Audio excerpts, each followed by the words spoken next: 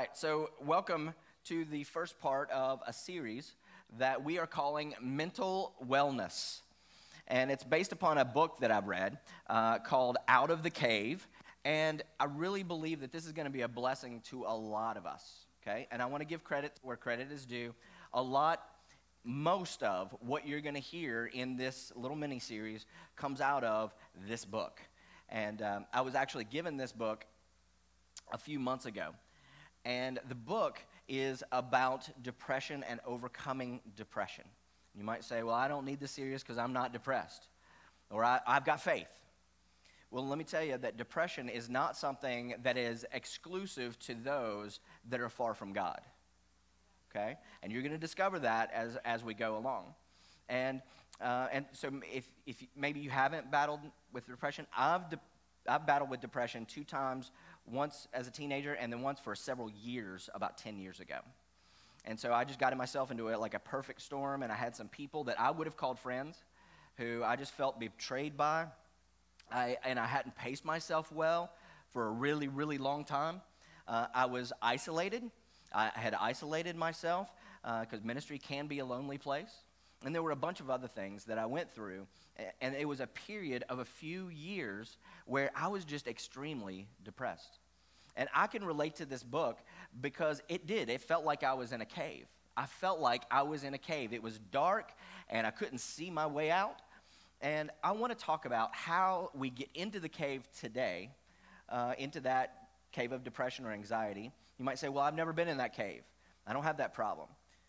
But you probably are around other people who are going to, or who have done that, or are in it, even if you don't know it.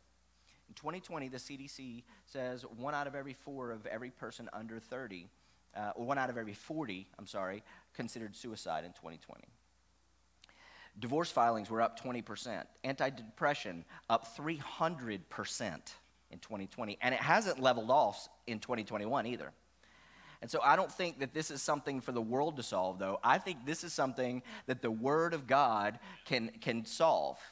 Is that right? Now, I'm really excited about what I'm going to share with you. And so we're going to talk about today how not to get into the cave of depression, how to prevent you from that. And next week, we're going to talk about how to get out of the cave if you or somebody around you is already there, okay? And we're going to base this on the life of Elijah. And so before we get into it, I want to give you 2 things just on the front end, just to make sure that you know these. These are kind of qualifiers, just to give context to where we want to go with this topic, okay? The first is that there are some there's some real biological reasons for depression. It doesn't have to be 2020 or 2021. There are genetic and biological issues that can mess with our minds. And so, but we don't want biology to have the whole narrative to determine everything, right? See, we're going to miss some solutions that are out there if we do that. So the first thing that I want you to see is that depression is not a malfunction of the mind, but it's actually a signal that there are some things that are maybe under the surface that are not good, all right? The second thing is that there is a real stigma around this topic. And look, I wear glasses, which means there's a part of my body, my eyes, that have not functioned at top efficiency, okay? Now, you guys don't think I'm lacking faith because I wear glasses or because I'm a bad person. I just have a part of my body that's not working at peak efficiency yet. And the mind is a part of the body as well, and it can go through the same thing. And you don't think less of me because I'm wearing glasses until I get my healing, and so you shouldn't think less of people that are struggling in their minds either. Is that right? Our illnesses do not need to become our identity, because how I feel is not who I am. It's just what I'm struggling with at that moment. God is the healer. Jesus, 2,000 years ago, paid for our healing, not only in our body, but also in our minds as well. And I would love for the church to be a leader in addressing these issues. Now, let me give you the end before I give you the beginning, okay? Bottom line is that God wants you free. He doesn't like seeing you struggle. And for those of you that might say, well, I just think that God wants me to struggle. He's trying to teach me something with sickness. I think that's false. I believe that you can find out where you belong, you can line up your beliefs in line with the Word, and you can become who God has called you to be. And see, Galatians 5 says, it is for freedom that Christ has set you free. And look, we believe that he who the Son sets free is free indeed. Is that right? And at the same time, even the best of us struggle sometimes. And what I love about the Bible is it doesn't put this book of perfection out there to you. The Bible's perfect, but in regards to the people who wrote it, I love that God uses some of the worst people, adulterers, murderers, and yes, even depressed people in the Bible. And one of them was a prophet named Jeremiah. Now, not only Jeremiah wrote Jeremiah, but also a whole book. It was called Lamentations.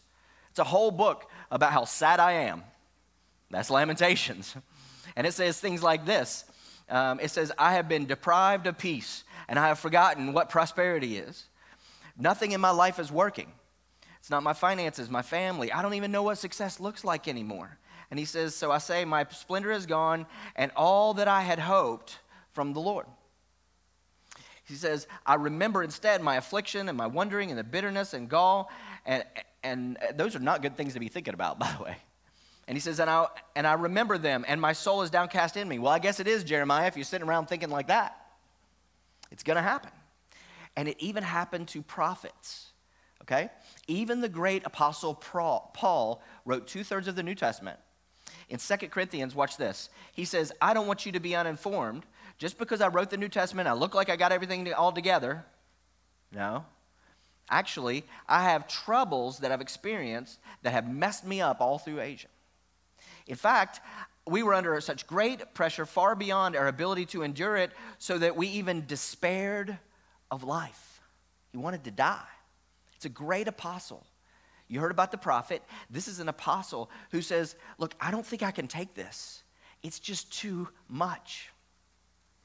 Well, the story I want to build on today, I want to tell you, is of another great prophet, Elijah, who in fact was probably the greatest of all the prophets in the Bible. He gets the honor of being at the transfiguration of Jesus. You can go read about it in the Gospels, where Jesus took a few of his disciples, he took them up to the mountainside, and Moses and Elijah show up, these dead guys show up, which means obviously heaven, they honored them in order for them to be there with Jesus.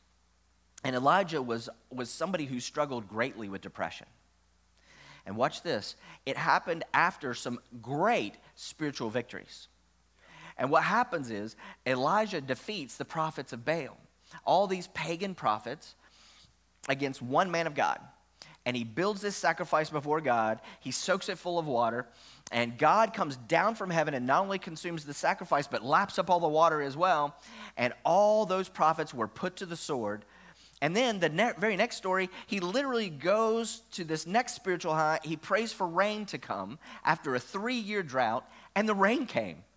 I mean, he had these amazing victories. And you would think right after that, wow, he'd be celebrating everything that God had done.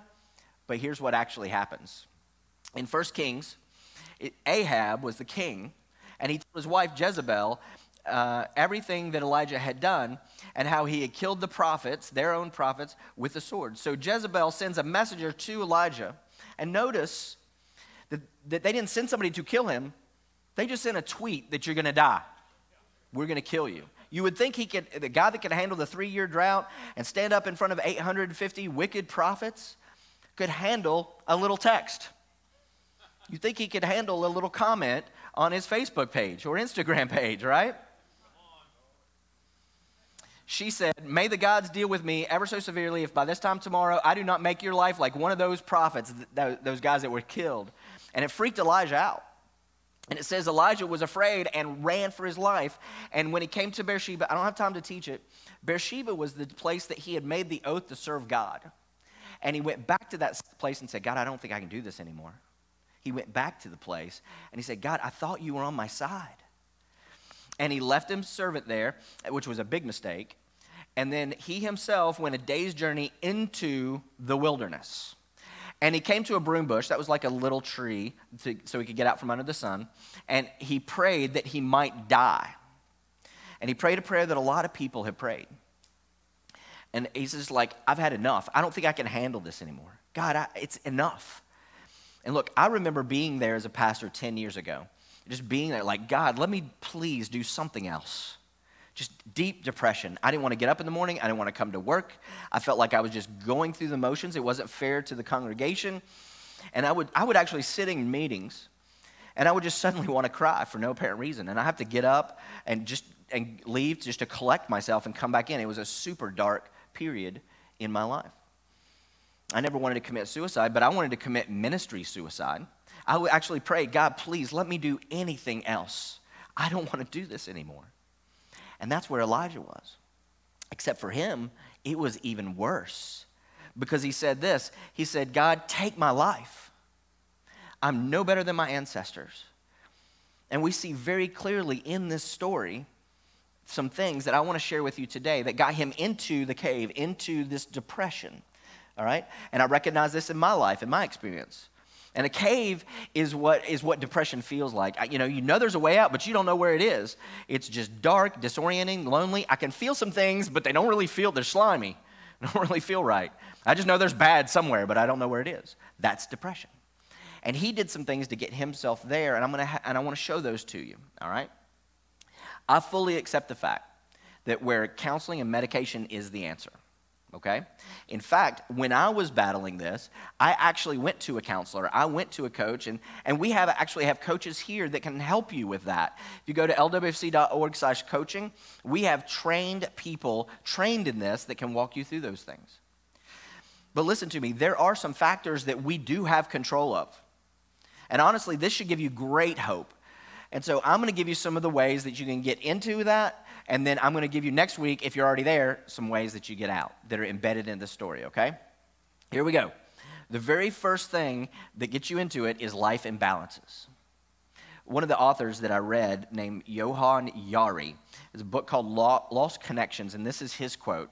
He says, we need to stop talking as much about chemical imbalances and more about imbalances in the way that we actually live. More and more research is pointing to our lifestyles as the main factor that causes depression and anxiety.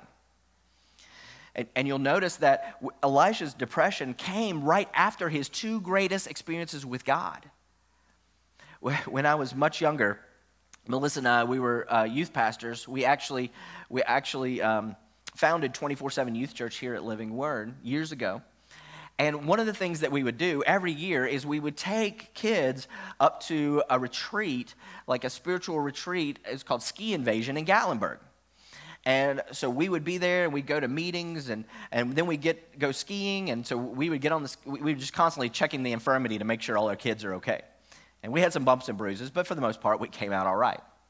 But we learned that 90% of all injuries happen in the last hour of the day. And there are two things that are happening in the last hour of the day. You're very tired and you're overconfident. And I think sometimes, in some ways, we can get an arrogance about us in the way that we live. And we think, well, I can do this on my own. But watch this. Not everything that's doable is actually sustainable for the long haul. Sometimes we create a pace that we can't continue and stay healthy. There's another book called The Depression Cure that I've read. And the author says this. We are never designed for the sedentary, indoor, socially isolated, fast food-laden, sleep-deprived, frenzied pace of life, this modern life. And a lot of you can relate to that, right? Well, what do we do? Well, in Ecclesiastes, it says better one handful. Well, I like two. Well, yeah, but now sometimes it's not best to fill up both hands. Better one handful and still have some tranquility, some peace, than two handfuls with toil and chasing after the wind. We have the philosophy that if one is good, two's better. If $1 is good, two is better. If one donut's good, two's better. If one wife's good, two wives are wrong. Don't go there. All right, just making sure you're awake. One handful with tranquility, and this is where we're trying to get, is tranquility. One handful, or you can have two with toil and chasing after the wind. And that's what happened to me. And that's certainly what happened to Elijah, and I think that's what happens to a lot of us as well. Now, the second thing is us comparing ourselves. See, he said, I am no better than my ancestors. Well, man, what do your ancestors have to do with anything? Why are you even comparing yourself to your ancestors? And clearly, all the research is pointing to that a lot of reasons why a lot of us are depressed is because we're looking over our shoulder at what everybody else is doing all the time. And I believe that the enemy is using this tool that we have called social media. so that we know what our neighbor had for dinner and it looks better than what we had. You don't need to know what everybody else is doing all the time. Right? Theodore Roosevelt said, comparison is the thief of joy. The more you worry about what they have, what they're doing, why they're doing it, how good their life looks, it robs you of the joy that God wants to give you. The Bible says something completely different. Look at this. Galatians says each one of us should test our own actions, and then we can take what is a holy pride, a good pride, in ourselves alone without comparing ourselves to someone else, for each one should carry their own load. Elijah was never going to stand before God for his ancestors. He was going to stand before God for his own calling. And I was going to stand in front of God for my own calling, and you are for your own calling, your own marriage, your own parenting, your own family, your own God-given calling. And it's not healthy to compare ourselves to everybody around us, but it's hard. We got way too much exposure right now to what everybody else is doing. We were not meant for this. All the research is actually showing that our online and our social media viewing is actually reshaping the mind. It's reforming our brains. You can study it for yourself. A lot of the content creators of a lot of these social media platforms are actually, they're apologizing for it. They don't even let their own kids have it. That's right. Why? Because it's too much in our minds. We just had a social media whistleblower come out with studies that these social medias, these companies have done that prove that their own social media was bad for us. That it actually makes eating disorders worse in young girls, suicide thoughts worse. They know it. Every year we do 21 days of fasting, and I this last year I set aside social media as well, and it felt like a cleanse to start the new year. And so this last year, during 21 days, I just decided I'm going to step away from media, social media, but then also news media, because it's easy for me to get wrapped up in all the things news, all right? And that's just me. And so I decided I was going to set aside a bunch of that stuff. And all I could say to you is it brought an amazing amount of peace in my heart. And so I've kind of continued that. I barely pick up social media now. I watch very little news now. If you message me on Facebook, I'm probably not seeing it for weeks. But here's the thing. We have to be intentional about what we don't know as much as we are intentional about what we do know. Okay? There's some things you may not need to know. Do you really need to know such and such's recipe for casserole or whatever it is? I don't need to know everybody's everything. And since then, I am careful about how much I consume because I saw a lot of comparison in my life. And it was sucking up my time and all that stuff. But here's the thing. Since I've done that, I got more peace in my soul. And that may be something that you might want to try as well. All right. Here's the third thing. Ruminating and self-talk. This is get you in there. We're going to read the scripture next week of Elijah who told God, look, I've been working hard for you, God, and I don't think you're noticing. He told this to God. And he just said, look, I'm the only good person left. That's what he said, and it actually wasn't true. And he knew it wasn't true. He had talked himself into believing a lie, that I'm the only prophet left. No, he wasn't. He was doing what psychologists call ruminating. Now, ruminating is where you take your distress and your worry and you start meditating on it and processing it, and it doesn't get better, it gets worse. See, ruminating is what a cow does, right? They call it a ruminating animal. And a ruminating animal chews the cud. And that's when you eat grass, you chew it, you swallow it, it's going to get gross. You throw it back up in your mouth, you regurgitate it, and then you chew it some more. You swallow it, you throw it back up in your mouth, and you chew it some more. How many of you know? Every time that worry comes back up, that doubt and that fear and that offense, it doesn't get any better. You're ruminating. When you process look, the devil loves self-talk. He loves to infect your self-talk. Because the battle is in the mind. That's why 2 Corinthians says, it's not up there, take captive every thought and make it obedience to Christ. Brian Tracy is an author I love. He says 95% of your emotions are determined by the way you talk to yourself. Wow. That's why the Bible is so strong on this. Philippians 4 says, finally, brothers and sisters, whatever is true, noble, right, pure, lovely, admirable, excellent, or praiseworthy, think about these things, and the God of peace will be with you. Notice Netflix is not on that list. Control your mind, control your life. It's biblical, okay? Here's another secret is, now lean in, okay? You cannot stop thinking a thought. You can't. You can only replace that thought. And the Bible says, think on these things. And the Bible gives us the solution of what to replace our thoughts with. Pure, lovely, good report, excellent, praiseworthy. The mind controlled by the Spirit is a life of peace. But controlled by the flesh, it's actually death. And for a lot of us, that's what gets us where we don't want to be, okay? All right, here's another one. The inability to process pain in a healthy way. We have to learn to process our emotional pain in a healthy way. I don't know if you realize this, but there are bad days that happen to all of us. And a lot of people, don't miss this, they have a wrong expectation of earth and of God. You think earth owns you something and happiness is just promised? And you think God promises you that as well? And what a lot of people don't realize is that God's plan is actually a rescue mission to get us out of earth and into heaven. Amen. And he does intervene in our lives here on earth.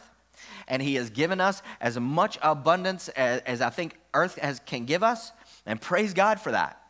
But Jesus also said, in this world you will have tribulation. You're going to have hard days. Micah, be more positive. I am positive that you're going to have days with tribulation. The Bible says it. But nobody has that verse on the refrigerator, right? Here's my tribulation verse. I'm believing for that. No, it's not how we do it. Take heart because I have overcome the world is what Jesus said. A lot of us are experiencing emotional pain in a lot of different ways. And my question to you is, what do you do when that happens? You see, 10 years ago when I expressed those betrayals that kind of hurt me so emotionally, I had not understood yet how to actually process my emotional pain in a healthy way. And it got me into the cave. It's one of the things. And a lot of people turn to different things, drugs, alcohol, TV binging. I mean, there's a variety of things, video games at 3 o'clock in the morning because it just gives you this escape. And those are usually unhealthy for us. And they're not helping us. When COVID happened over a year ago, after the very first month, only 1 month of the pandemic, drug addiction went up 18% in 1 month, 29% in April, 42% in May. We were getting worse and worse and worse. And now, honestly, we are ministering to a lot of the effects of 2020. There's a Jewish psychiatrist, Viktor Frankl, wrote a book, Man's Search for Meaning. And he lived post-World War II. He was a psychiatrist. In fact, he had a clinic in Austria just to treat Holocaust victims who had survived. People who had survived the Holocaust, and they had seen all these victims, and they were traumatized. And they had been through something horrible, and all of them were suicidal, every one of his patients. And he actually had a different theory than Freud had before. Freud thought that the point of life was pleasure, and Frankl came along and said, no, it's purpose, it's meaning. If you don't have purpose and meaning, you'll dull your life with pleasures, only to find out that they're not going to bring you pleasure anymore. And that's not what life is all about. But the thing is, I believe that. I believe the greatest solution to giving meaning to your life and find internal happiness is not circumstantial. It's not what you have. It's not everybody loves you. It's that I know my life matters. I'm becoming who God made me to be. And he created a therapy. It included 3 things. First was what they called meaningful work. And that, by the way, that's why we encourage you to become who you're called to be and to actually serve on a team or in outreach and volunteer. It's not that we can't do it without you, but it works better with you for sure, and it brings meaning to your life. I encourage all of you, go to the growth track and get in, find a team where you fit and you belong. And you can just talk to the people that are serving, and they'll tell you, this is the funnest thing I do all week, just to know that I'm doing something with meaning that makes a difference. And then secondly, he said to do it with a community of friends. And then thirdly was to find reason and purpose in any suffering that you might go through. That if there is some way that you can let your emotional suffering help somebody else, you're not pursuing suffering, but this is what 2 Corinthians says. There's Frank. God comforts us in our troubles, not so that we can comfort those, or so that we can comfort those, not just ourselves, in any trouble with the comfort we ourselves receive from God. Amen. So just as we share abundantly in the sufferings, is what it says. We don't. Once again, that's not our refrigerator scripture. I don't want an abundance of sufferings. No. But we have an abundance of comfort. Why? Because if we are distressed, it is for your comfort and salvation, is what Paul was saying. And I'm telling you, there is purpose in your emotional pain. What you've been through doesn't disqualify you. It actually qualifies you to help somebody who's going through the same thing. That's what I'm doing right now with my experience. See, that's who we're supposed to be, the hands and feet of Jesus. Is that right? All right. The next one is this. Well, there's purpose in your pain. I said that one. Isolation and loneliness. We're more connected digitally, but yet have more recorded loneliness in all of history. The first problem in the Bible was not sin. It was solitude. The first thing that went wrong was not the devil in Genesis 3. It was before that when God said, it is not good for us to be alone. Because Romans 12 says, you are not a body, you are a body part. We are all one body in Christ, and we belong to each other. We are not designed to live a life alone. We need each other. And this was the other mistake that I made, is that I held it in and I messed up myself. I didn't have people that I could share with. And Elijah did the exact same thing. Elijah left the servant there, and the first mistake that you can make is to think that you can go figure this out by yourself. It's about time I take care of myself. You know, that's a trap. It's not the truth. It's not about me, it's about we. Do you understand what I'm saying? Yeah. And look, I commend you for being in church today and just saying, hey, I need to be in a community of believers. I need to sit on a row with somebody where I belong, high five with somebody, sing with somebody. We need to go through this together, pray together, worship together, because we need each other. Is that right? Because look, you're not just this human being with body and emotions. You were made in the image of God. You have the Spirit of God on the inside of you. You're not a human being having these temporary spiritual experiences. You're a spirit being having temporary human experiences. You are a spirit being. And you want your spirit man to impact all the other parts of you as well, including your mind. That's why we need to understand spiritual warfare. And that's my challenge to you today, is to understand spiritual warfare. I mean, all these things that we're talking about actually is warfare. And we're going to talk more next week about how to use that to get out of the cave. But if I told you that I had inside information, and I'm sorry to tell you this, but somebody got a key to your house and you don't know it, and they're a very bad person. They're an evil person. And tonight is the night they're coming.